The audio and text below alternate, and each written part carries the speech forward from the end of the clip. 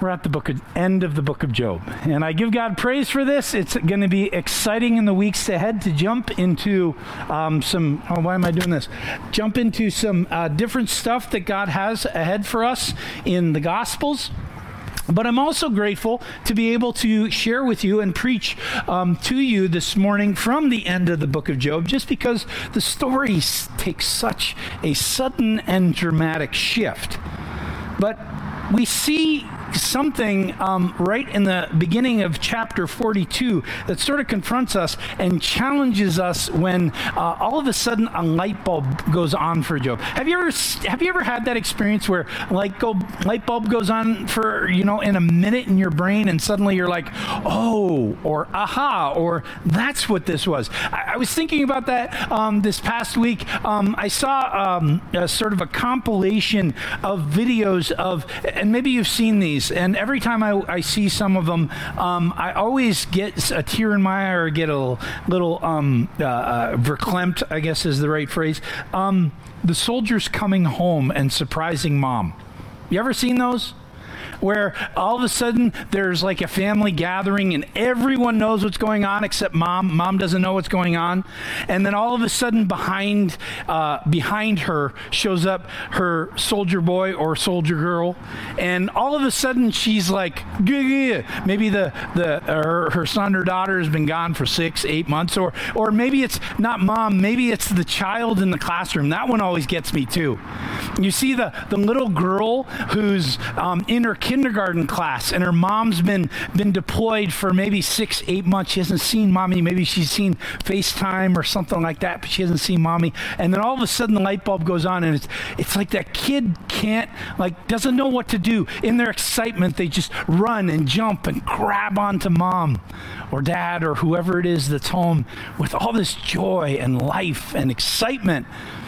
But one thing you'll almost always notice about the people who are in those moments of the light bulb goes on and then they're in that dramatic moment is you're going to see speechlessness.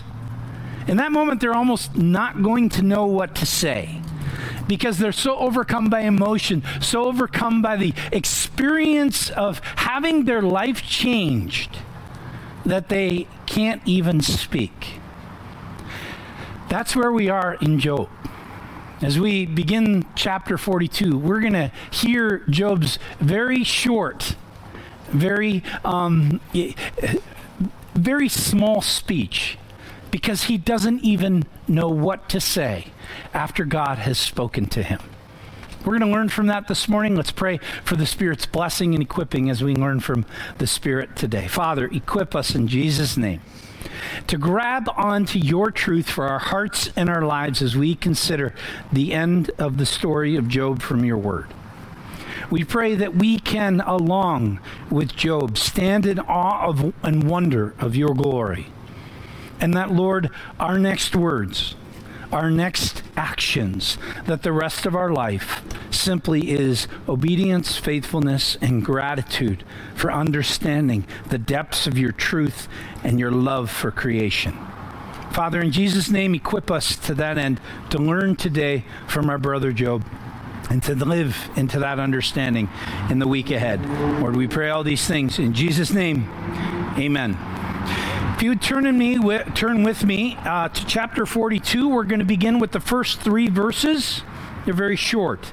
It says these words there. Then Job replied to the Lord. Remember, the Lord spent a couple chapters just previous to this talking about the behemoth and the leviathan, these enormous creatures that sort of manifest God's power and that they are God's pets or for his pleasure.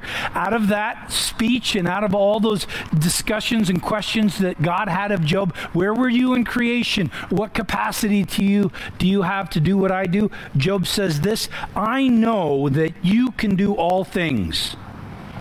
No purpose of yours can be thwarted. You asked, who is this that obscures my plans without knowledge? Surely I spoke of things I did not understand, things too wonderful for me to know. So right from the beginning of this section, this chapter, the end of the story, Job does an important thing, not only a valuable thing, but a thing that can inspire us. He simply submits.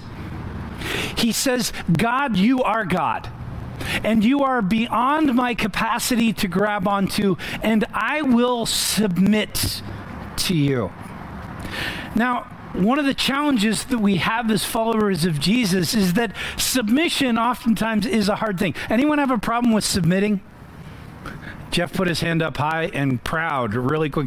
We have problems with submitting, especially knowing that God loves us and has a plan and a purpose for our lives, right? God loves you and has a plan and a purpose for your life. Amen?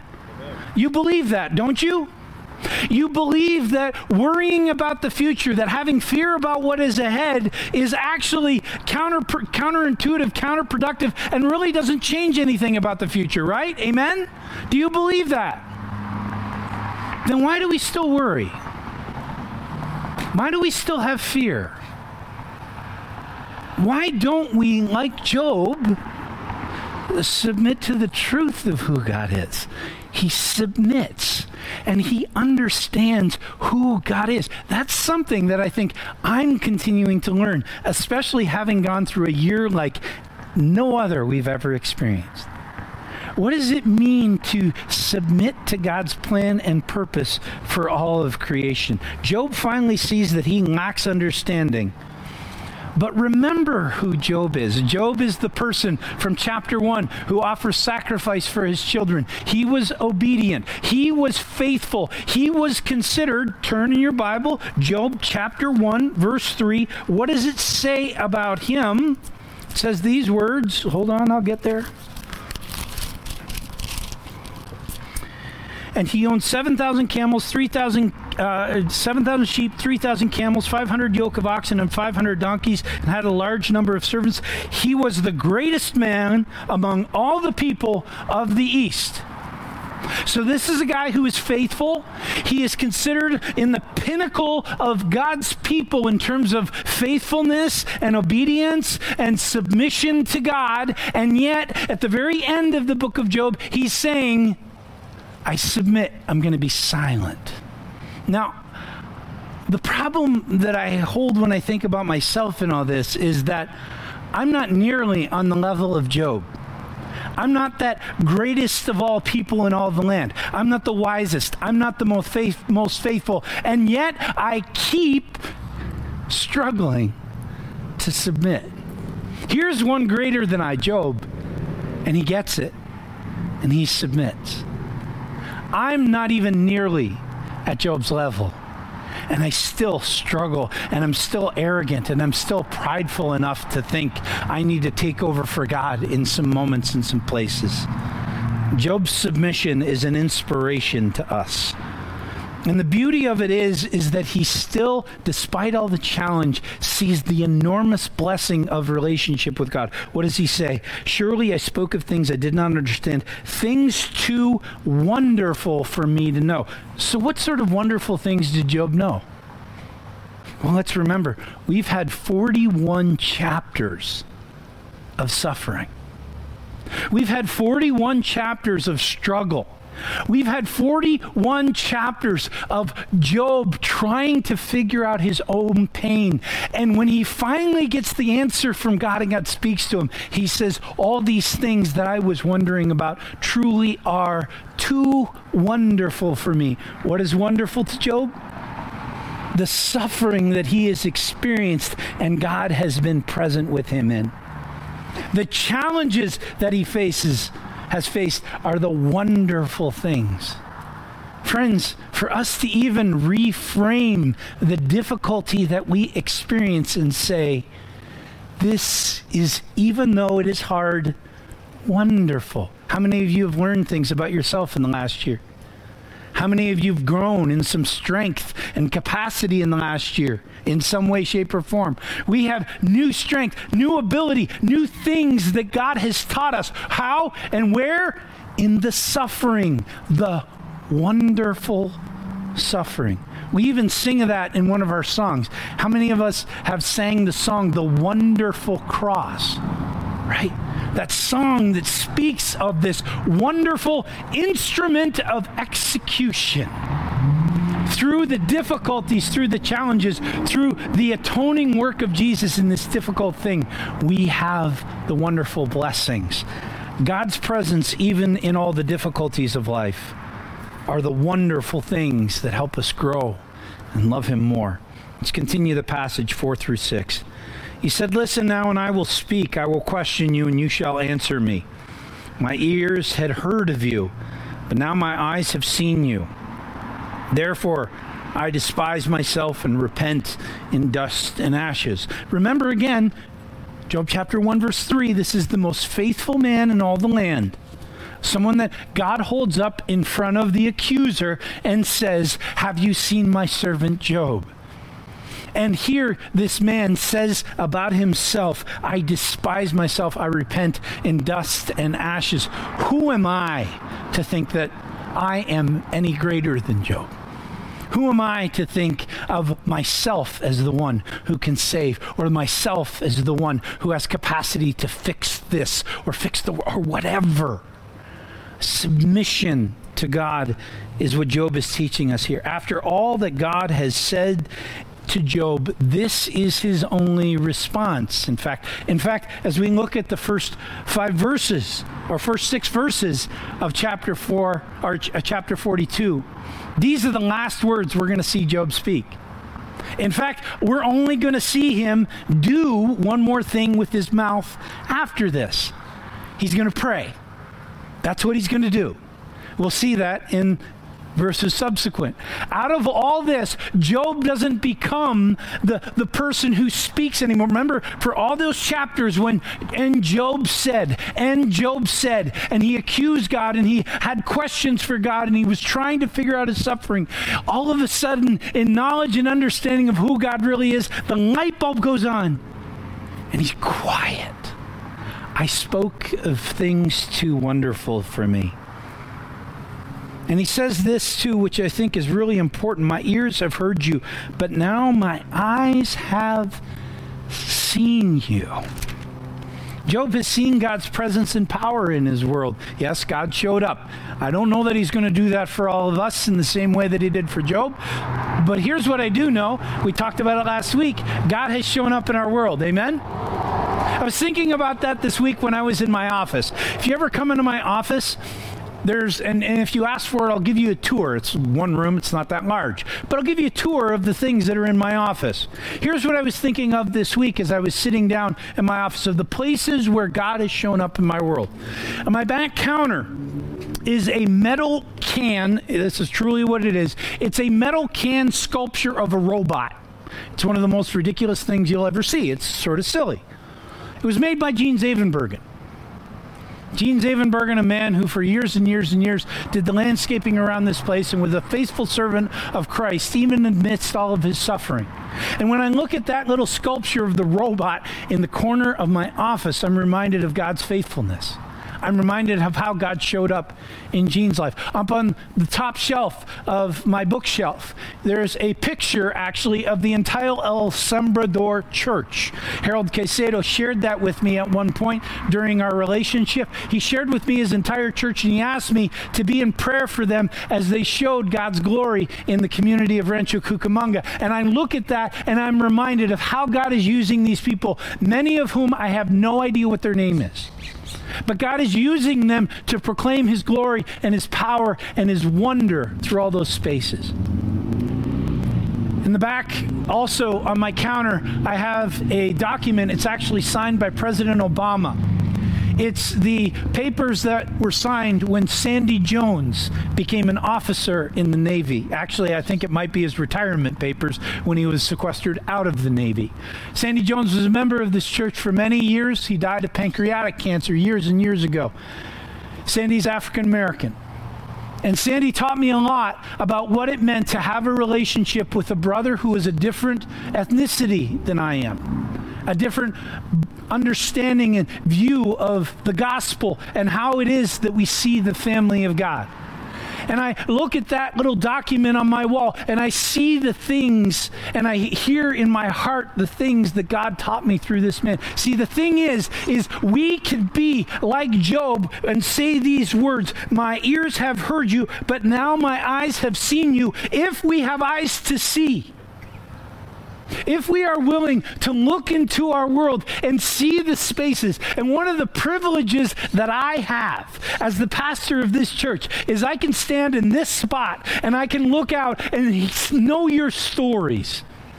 Know the beauty of how God is at work in your lives and see the places where God has shown up. And for some of you, those stories give me great joy because I know the blessings that you have experienced.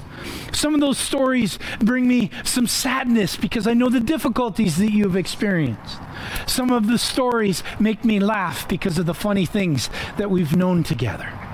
If we have eyes to see the places where God has shown up, then we, like Job, might be struck and be able to say the words, surely I spoke of things I did not understand, things too wonderful for me to know. But that's on us. Can we see the places where God is at work? Because if we miss it, we miss God's power in our lives. Verse 7. After the Lord had said these things to Job, he said to Eliphaz the Temanite, I am angry with you and your two friends because you have not spoken the truth about me as my servant Job has. So now take 7 bulls, 7 rams, go to my servant Job, sacrifice a burnt offering for yourselves. My servant Job will pray for you, and I will accept his prayer and not deal with you according to your folly. You have not spoken the truth about me as my servant Job has. So Eliphaz the Temanite, Bildad the Shuhite, and Zophar the Naamathite did what the Lord told them, and the Lord accepted Job's prayer. See, the sin of Job's friends is not speaking truth about God.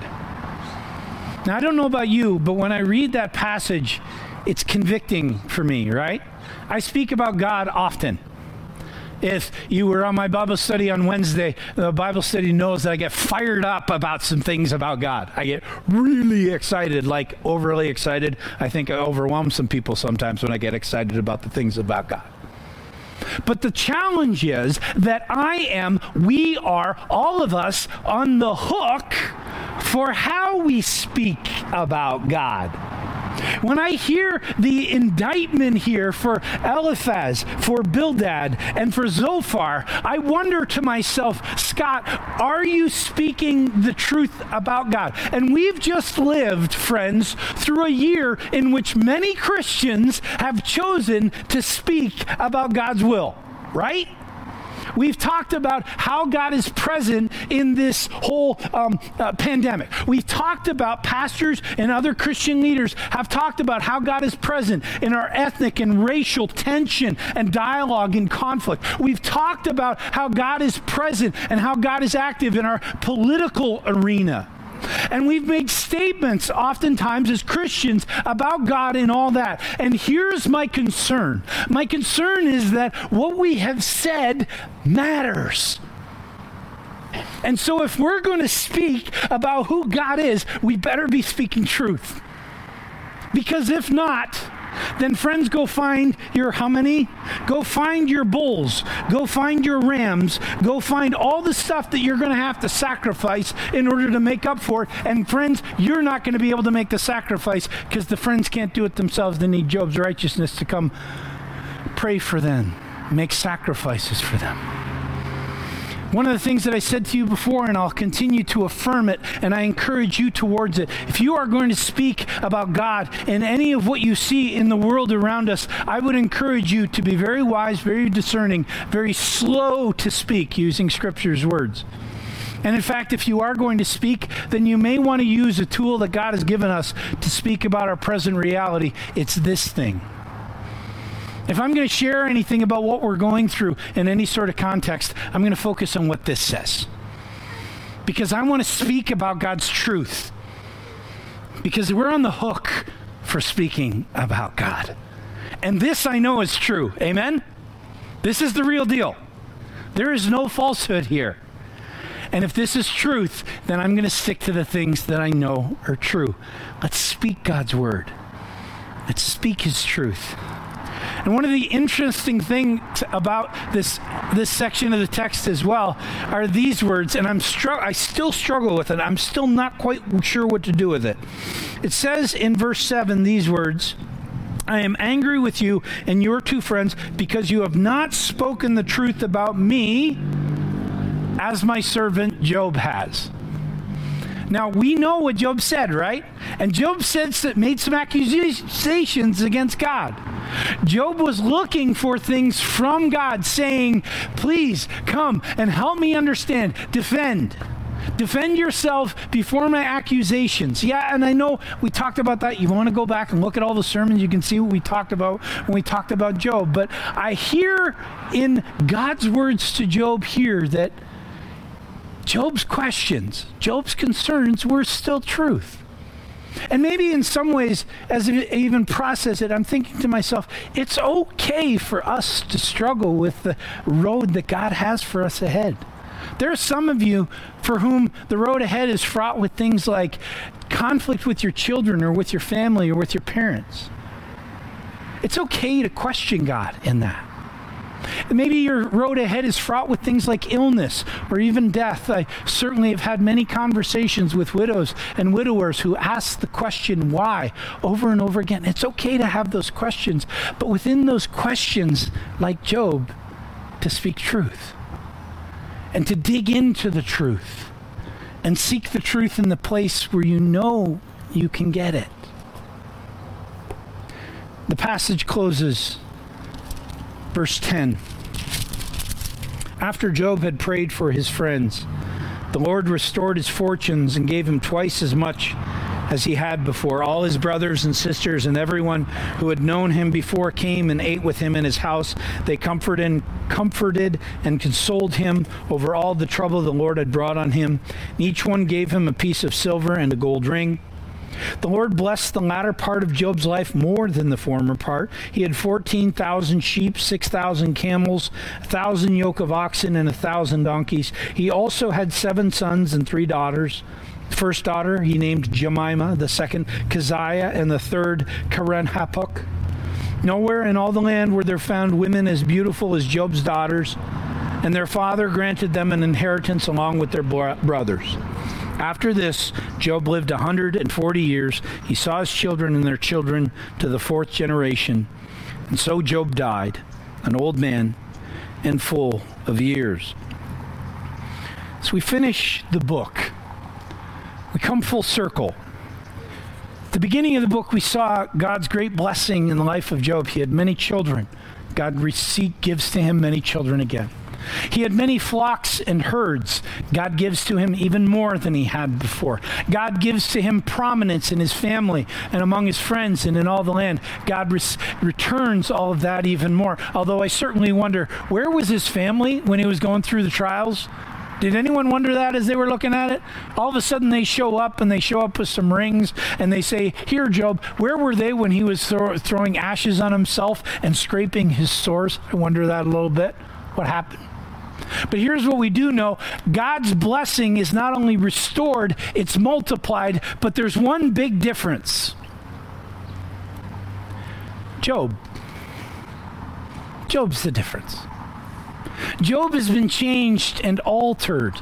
Job has been transformed by the journey of 40 plus chapters of suffering, of burden, of interacting with his friends and interacting with the truth of who God is, finally being reminded that the things of God are too wonderful for him. And at the end of the story, we hear him pray. We know he blesses his children, but in essence, what we're hearing from Job is a submission, a deeper submission, a greater submission to who God is in his life. And my question for us is this. Anyone had a hard year? You had a year of suffering. Had a year of challenge. Had to adjust the classroom where you watch your teachers online. That's hard.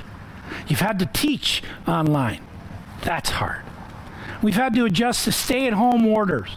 We've gone through political dialogue that has divided and broken and hurt many of us in many ways. In fact, after this is all said and done, I think we need to do, as a community, a time of repentance, confession, and forgiveness for even how we've navigated this last year. But one of my questions for you in all this is this: when things all come back, when there's no more face masks, when the sanctuary is open, when Jeff can do all the things that he wants to do with his worship and praise band, when all of our ministries are open, all those things that were there before and they return, but maybe even in greater number, will you be changed?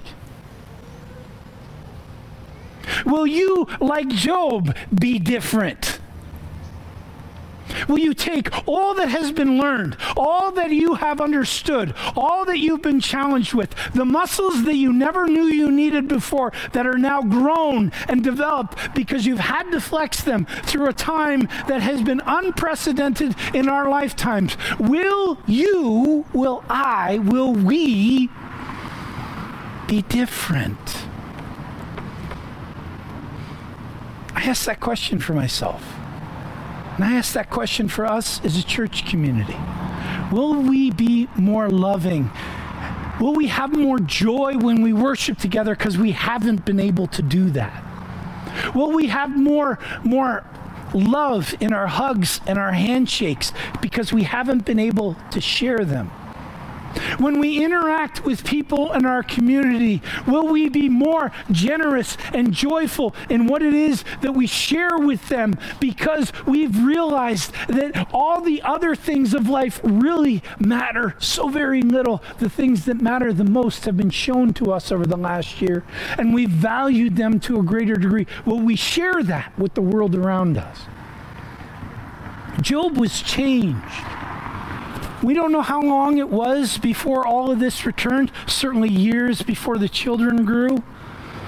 But God eventually restored Job not only to what he had, but what he had and more. God may restore to us what we had before and maybe even more. The question for us is, will we be different? And friends, just a reminder, you won't be different because of how good you are. You'll be different because of how good Christ is. Let's pray together. Thank you, Father, for your presence now and always. Thank you for your strength, for what we're going through. And that can mean anything to each of us. Maybe we're going through conflict. Maybe we're going through joy. Maybe we're going through struggle. Maybe we're going through times of plenty. But whatever it is that we are walking through now, Father, you are with us. You equip us with your power that is greater than we can ever think of or imagine. And Lord, we ask that you give us eyes to see the places in our world where we can see you, and out of that, then we are then equipped to trust in you for the future ahead and submit to your plan and purpose for our lives. And Lord, we can focus on the main things that you've called us towards: loving you with all of ourselves, loving our neighbor as ourselves, serving the poor, caring for those who are rejected, caring for those who are alone in prison, the widow and the orphaned, forgiving each other, Lord. All those things that you call us to, that we can focus on those things because you have the future. You hold it. And you will give it to us as a gift when that time comes. And when you meet us in whatever is ahead, Lord, may we be changed. May we know deeper faith, deeper love, deeper grace, deeper understanding. And when we come to whatever the future holds, we are equipped better to share all of it with the world around us, just like Job did. In Jesus' name we pray. Amen.